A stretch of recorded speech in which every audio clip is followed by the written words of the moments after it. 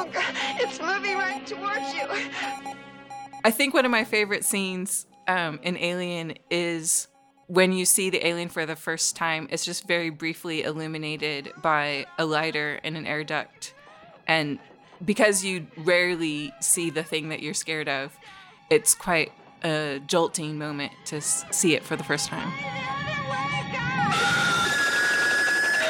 Dallas? No. Take it easy. Dallas? And I do enjoy a jump scare. Hi, I'm Heidi from Birmingham Brewing Company.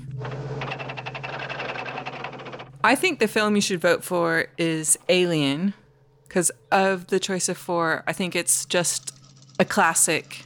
And if you haven't seen it, you should vote for that and go see it.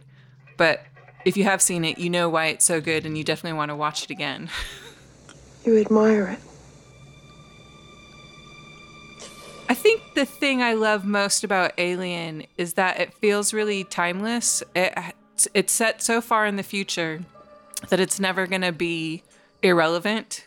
Some films that imagine kind of a dystopian future, after they've hung around for a while, it's obvious they've gotten it completely wrong. And that we don't have that technology, or, we've evolved far beyond what they had imagined. But with Alien, they've gone so far in the future that it feels very probable. This is completely enclosed, and it's full of leathery objects like eggs or something. With any good cinema, seeing it on the big screen, you will get to appreciate the details. I mean, when it was made, basically things were made for the big screen. There wasn't home video. So in the same way, it wasn't readily consumed as it became later in time and how we have it streaming at home now.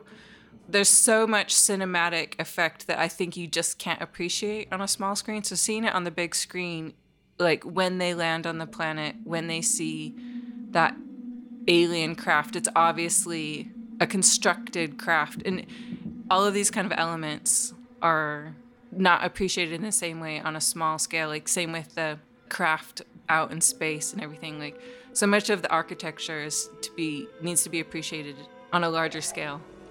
Alien life form. Looks like it's been dead a long time. Fossilized. Looks like it's grown out of the chair. I think the thing that scared me most the first time is probably the classic bursting from the chest scene. I'm eating this. What's the matter? The food ain't that bad, baby. Yeah, it's just so unexpected. It's an excellent jump scare. But it also, like, the soundtrack of it is incredibly creepy.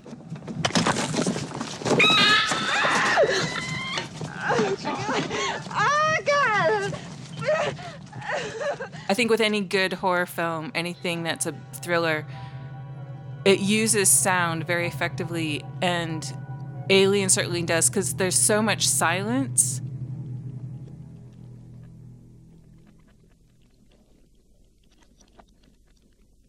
We don't have soundtracks. We don't have orchestral soundtracks in our life, and neither does Alien. Like, it really plays on kind of like the real sounds of what it would be in space. There's a lot of silence, and so when noise is made, it's a true jump scare.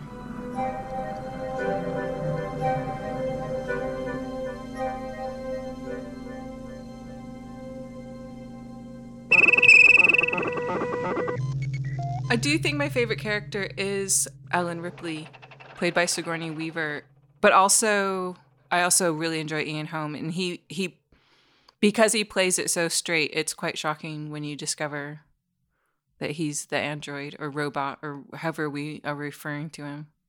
I also think it's I think cinematically it's incredibly effective how he's got white blood.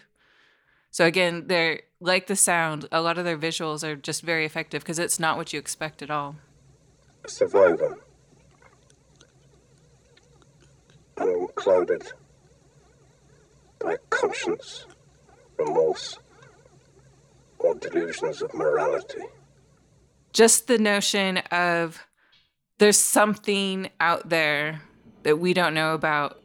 It feels very real. So it's something that you really are scared of. It's not a boogeyman. It's not a ghost. It's not something too crazy sci-fi. It just feels very real. And that's why you should vote for Alien. Let's get the hell out of here.